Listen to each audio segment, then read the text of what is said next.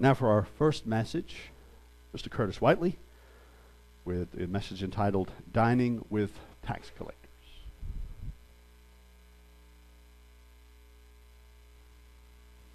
Well, good afternoon. It's wonderful to see everyone here today on a beautiful Sabbath day, and I was told that we have some listeners online, or I was asked to give a wave to my Aunt Jeanette, who's listening online, and sometimes it's easy to forget about those individuals that we have out there in the virtual world. Well, my message today is entitled, Dining with Tax Collectors. And sometimes we hear another term used for tax collectors. Sometimes we hear the term publicans, excuse me. Actually, that was kind of funny. I was reading through some of my notes earlier, and I had put in there a little note that I was talking about tax collectors. And sometimes some translations use the term publicans. And I just accidentally said Republican by accident. So it's really not how I feel about the Republican Party or anything like that. But the primary text that we're going to look at today is found in Mark, the 2nd chapter, verses 13 through 17. I'm just going to kind of read through this and just kind of delve into it. Because this story, I think, has a lot of significance. Just like every other story in the Bible does, of course. I think we would all believe it's God's inspired word. But we're all different. We're all different individuals. We all come from different backgrounds. So sometimes stories, resonate with us a little bit differently than maybe other stories do. But in Mark the 2nd chapter, in verse 13, it says this, Then he went out again, speaking about Jesus, by the sea, and all the multitude came to him, and he taught them. And as he passed by, he saw Levi, the son of Alphaeus, sitting at the tax office. And he said to him, Follow me. So he arose and followed him. Now it happened, as he was dining in Levi's house, that many tax collectors and sinners also sat together with Jesus and his disciples. For there were many, and they followed him. And when the scribes and Pharisees saw him eating with the tax collectors and sinners, they said to his disciples, How is it that he eats and drinks with tax collectors and sinners? When Jesus heard it, he said to them, Those who are well have no need of a physician, but those who are sick. I did not come to call the righteous, but sinners to repentance. And right here we find what I like to call one of those head-turning stories. The reason I say that is because this is an event that really, if you were living in the 1st century, if you were present, this was kind of a head-turner. This was bizarre. This was strange. Not so much strange to me and you living in 2015. And this portion of Scripture is just one little story out of many, before and after. And that's a very interesting part of the Scriptures, is that this story is couched in between other head-turning stories, because just before this, Jesus had cleansed a leper. And when he did it, he touched a leper, something that would have been off limits, even according to what is prescribed and outlined in the law. Jesus also heals a paralytic, someone who has some paralysis, and he, at the end, declared this man to be forgiven. So this section of Scripture is what I like to call, there's others too, but the head-turning events of Jesus. The ones that really just challenge the traditional ways that people thought about things. And that's what perplexed people about Jesus. Here you have this individual, no formal education about themselves, obviously understands the Scriptures in their entirety, and in a way that was not as familiar with his hearers. The religious authorities, the Pharisees, the Sadducees, among others, they had a different way of looking at the Scriptures. And Jesus came and he challenged these different things that they had traditionally thought, and these different teachings and these different influences that they had traditionally been, different influences and different ways that they had traditionally thought about the Scriptures.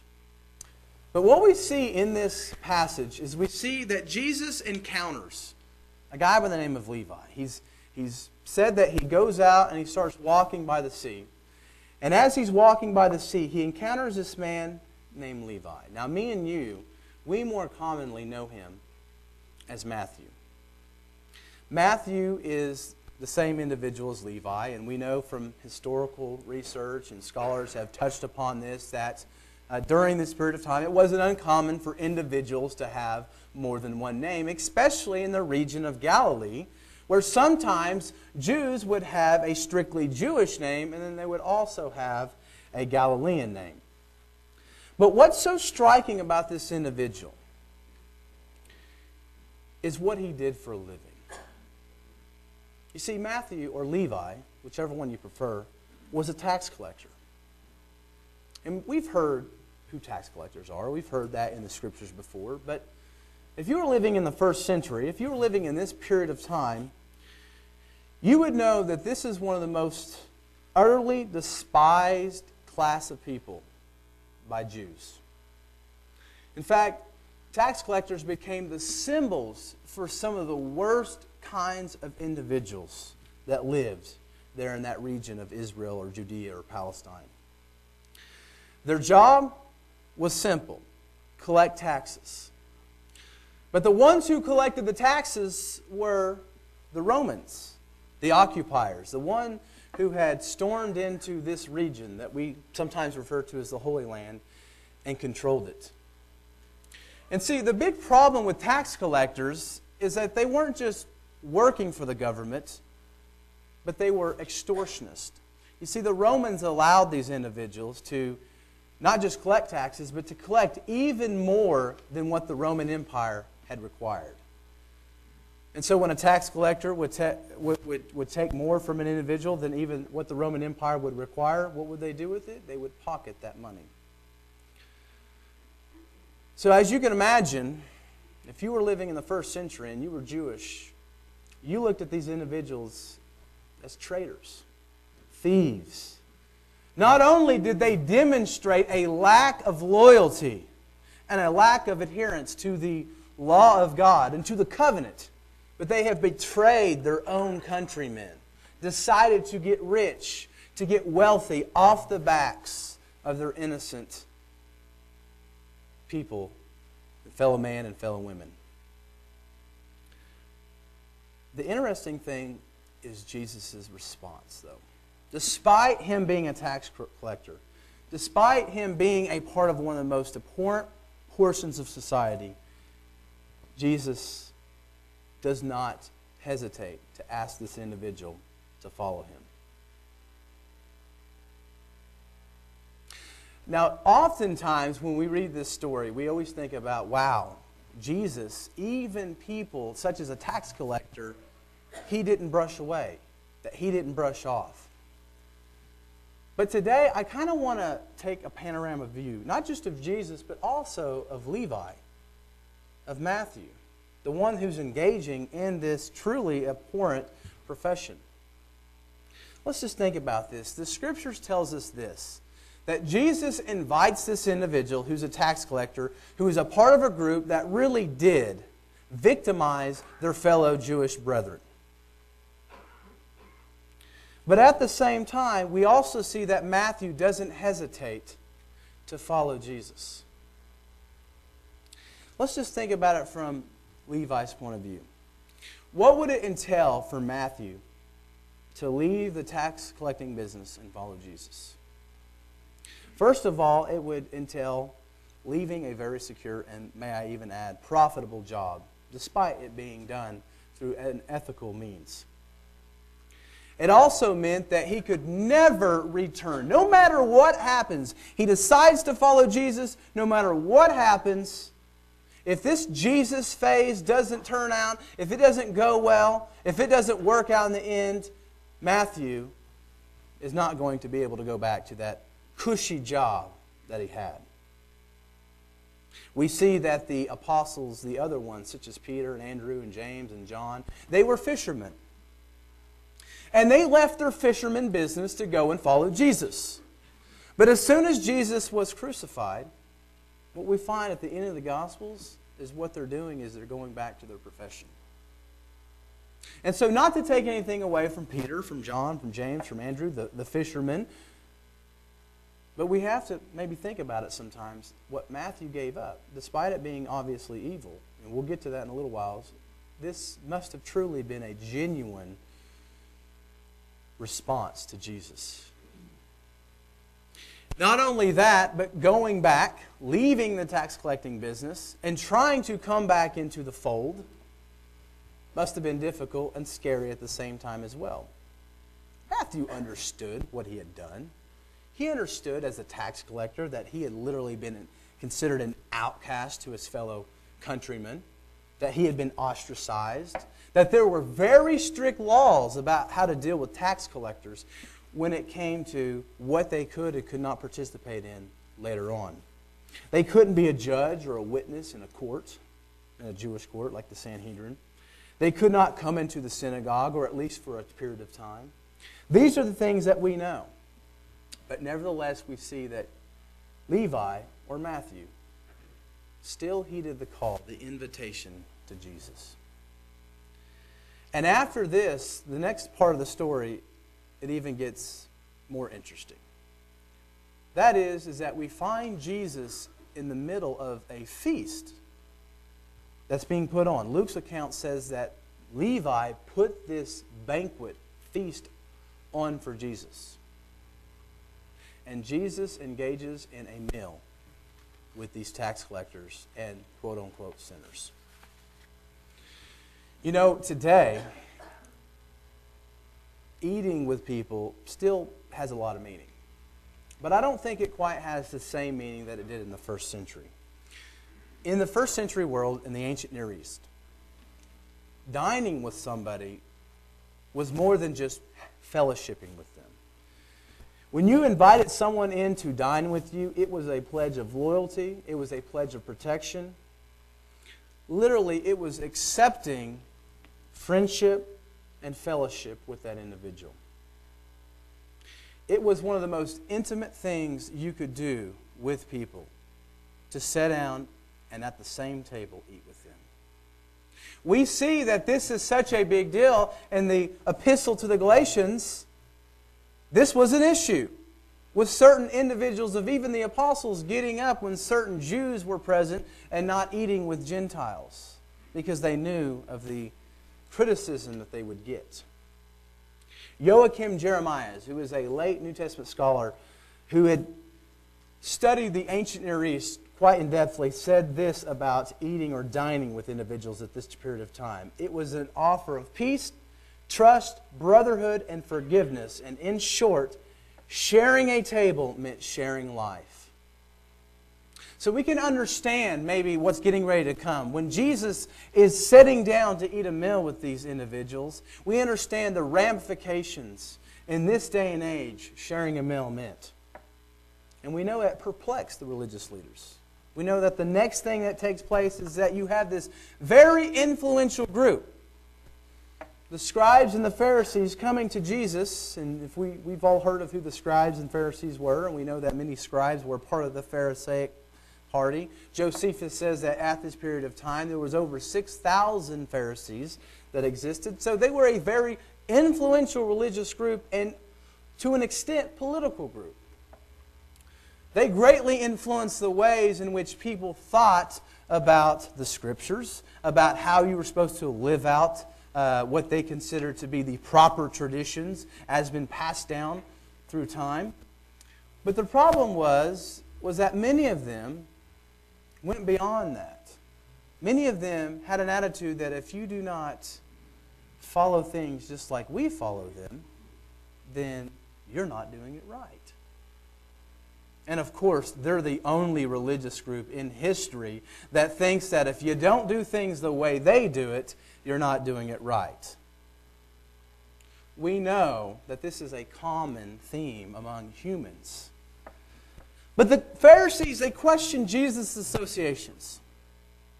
They question, they're looking at Jesus. They're very careful with who they eat with, who they let alone speak to. Now, not all of them. Many of them were probably very genuine really genuinely tried to do the right thing, tried to follow God the best they could, despite the situations that they were put in. But in their minds, we have to think about what they were probably thinking. They were probably saying in themselves, how could anyone, talking about Jesus, who espoused themselves to be a religious leader, a teacher of the Scriptures, how could anyone in that position allow themselves to associate with one of the most abhorrent groups of people? So that's the question we have to ask ourselves. They're probably thinking, what kind of example is he setting? He's a role model to his followers, and look at the example, the precedent that he's setting. The interesting thing is how Jesus responds. And I think that he responds, of course, in spiritual terms, because I know that sometimes people can take this to be a literal, maybe approximation of, trying to equate people's sins with their health. But Jesus' response is really simple. The healthy don't need a physician, but it's the sick that do. Here Jesus likens those as healthy as righteous and those as sick as sinners. And this is a common way of trying to get a point across by teachers of this day. Using the analogies of physicians, using the analogies of teachers. Jesus here is giving us the purpose of his coming. And that is to restore those who have become spiritually sick back to spiritual health. And we know that this is the core theme. This is the message of so many of his parables, specifically that parable of the lost sheep. So, as we've went through this and try to point out some details, we have to now come to the question of, we see this story, now asking ourselves, what can we learn from this head-turning example? And I think that there are many things. I think that this story can apply to us in many ways. But in a lot of ways, and when I was looking at it this week, I thought to myself, you know what? Levi's story, in a lot of ways, is our story. No matter where we start in life as individuals, and we all start in different places, even if it is the most hated, lowly, and decrepit spot, nothing is impossible with God. On the way here, me and my mother, we rode together with my son Asher, and we were talking about things, and we were talking about the idea that if God wants something to happen, it'll happen. Because so many people are so worried about this and that. And let's get the temple built in Israel. Let's get things going, all of these things. And we're talking about, when God wants something to happen, it'll happen. Or at least, if He makes His mind up that this is what's going to happen, it's going to happen. And we were talking about, the children of Israel. And we were talking about how not only were they enslaved, but you would think that they probably came and said at the river, oh, man, we want to get across, but there's a river here. God didn't say, oh man, I didn't think this through. God says, yeah, so what? Boom, what happens? The river is divided, and there's a way, there's a path.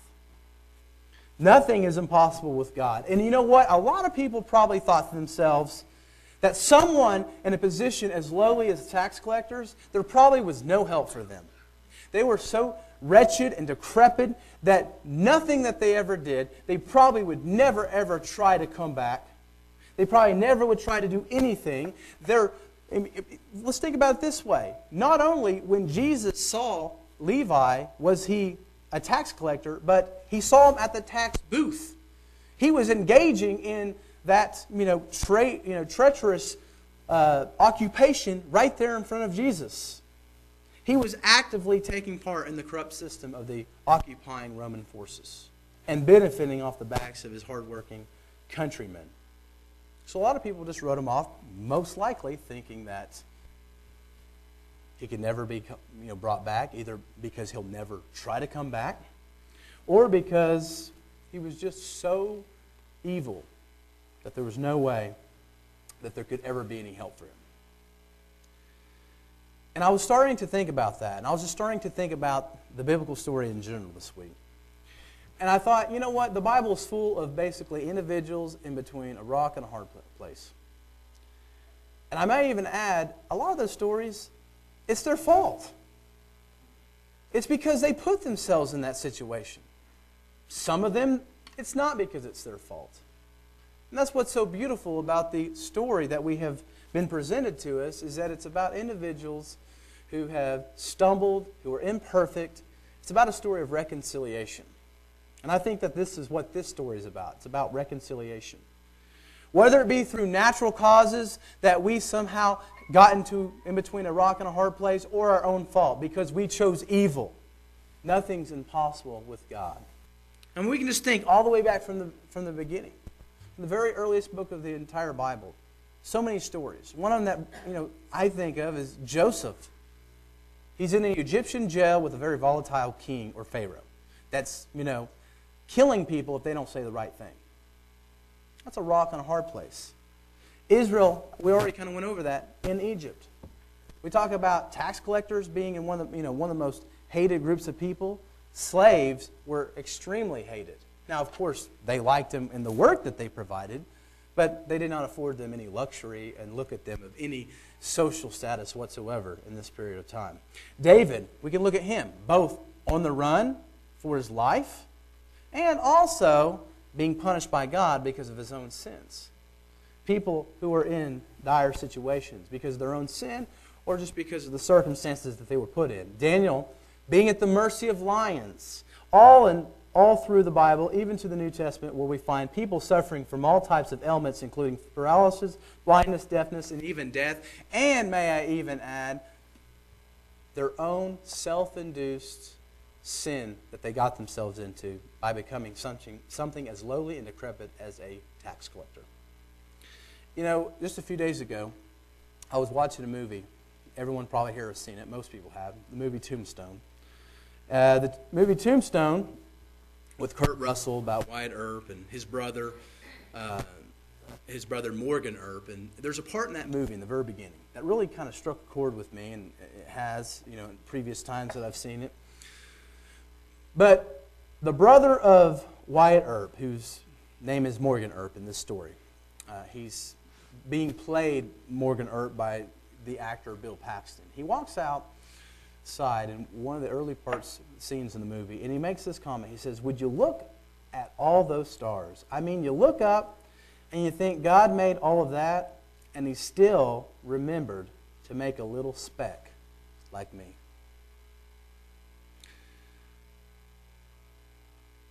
On a nice spring day or fall day or summer night, when you're outside and there's a clear sky and you have a very clear view of the heavenly bodies that are up there, it very much so is a very humbling experience. And in brief, not only did God remember to make a little speck like us, but even when we were created, put here, and then rebelled against God, He's still ready to forgive us. He's still ready for us to come back, to be brought back as a lost sheep. Despite this, despite, all of us, we can say, all of us were tax collectors one point in time. In our own way. Maybe not tax collector like Levi. Maybe we really weren't a part of an important part of society. Maybe we were. Despite any of this, what we do know is that God is always ready to extend the hand of fellowship when genuine repentance actually comes. And that's exactly what Jesus did. And we know how important and how intimate going to eat with someone was in this period of time. And we know that God, here in this period of time, today, not only has extended His hand of fellowship, but also has pledged that if we accept Him and His Savior, and His Son, Jesus Christ, to not only just have fellowship with us, but to make their abode with us. It's pretty humbling. So my second point, which is where I want to get to the most, the core of this story for me and the way to apply it, as I think about it, I just want to say, be strong and firm in God's ways. But be careful in writing people off and giving the impression that we are unable to help. I just want to focus on that first part. Now, Jesus in this story, we have some Pharisees and Sadducees, or not Sadducees rather, but scribes of the Pharisees, and that were a part of this political religious group that came to his disciples and says, what's going on here? Why is he eating? Why are you guys eating with tax collectors and sinners? That was the question brought up before them. But you know what? If there was any chance that Jesus and his disciples were engaging in any kind of practices or behavior that was sinful, that was questionable, we can be assured that these religious figures would have pointed that out, but they don't. So obviously, Jesus and his disciples, despite eating with sinners and tax collectors, they were behaving themselves kosherly. And so, I don't think the story can tell us that we need to go out and hang out with sinners like sometimes we almost hear out in the world where people say, you know, you want to become like the people to reach them for God, where you're almost to the point where you're engaging in sinful activity. That's not something that is ever preached in the Bible. But what we can see, and what we can think about, and what we don't know, is we don't know what Levi was thinking just before Jesus gave him an invitation. Maybe, just maybe, Levi had regretted becoming a tax collector. Maybe he had come to realize the ungodliness of it. Maybe he had come to realize what he was doing to his fellow countrymen. Maybe in his heart, he was thinking about ways he could maybe be reconciled back to the community, reconciled back to his countrymen. You know, in the example, we know that Jesus' day was full of Jewish people who had a very specific opinion, as we went over, about these tax collectors. And what they thought about these tax collectors, and when we actually study the history, rightfully so. Because a lot of them did engage in some very important practices and victimize their fellow Jewish brethren. But, is it possible that maybe Levi, in his heart, wanted to know if there's a way to be reconciled back to God, but understood the abhorrence and the absolute disdain that he had got himself into from his fellow countrymen that he never even tried? Just maybe, this isn't how he thought at all.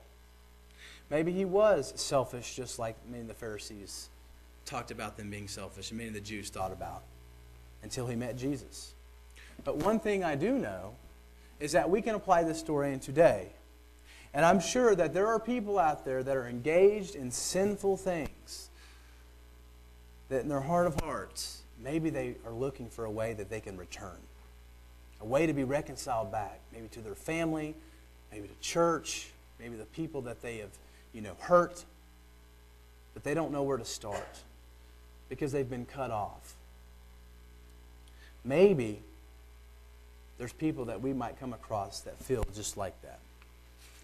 So in conclusion today, be strong in the Lord, but do so without completely shutting the door.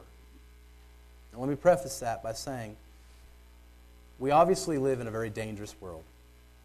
A very unpredictable world, a world that, unfortunately you turn on the news, we know that, some very awful things go on. And sometimes we have to be very diligent in the way we carry ourselves, the way we deal with people that we don't know real well. But one thing I do know is that despite this continual corruption of the world, our charge doesn't change. Our charge is still to be a light to the world. Our charge is still to always be ready to forgive people who genuinely come to us in repentance and genuinely are demonstrating that they are wanting to change their ways. This must be the message that we broadcast to people. Not just by our preaching, but by our living, but by the way we live the Word. For this message, for living the message, will always speak much louder than we can ever preach it.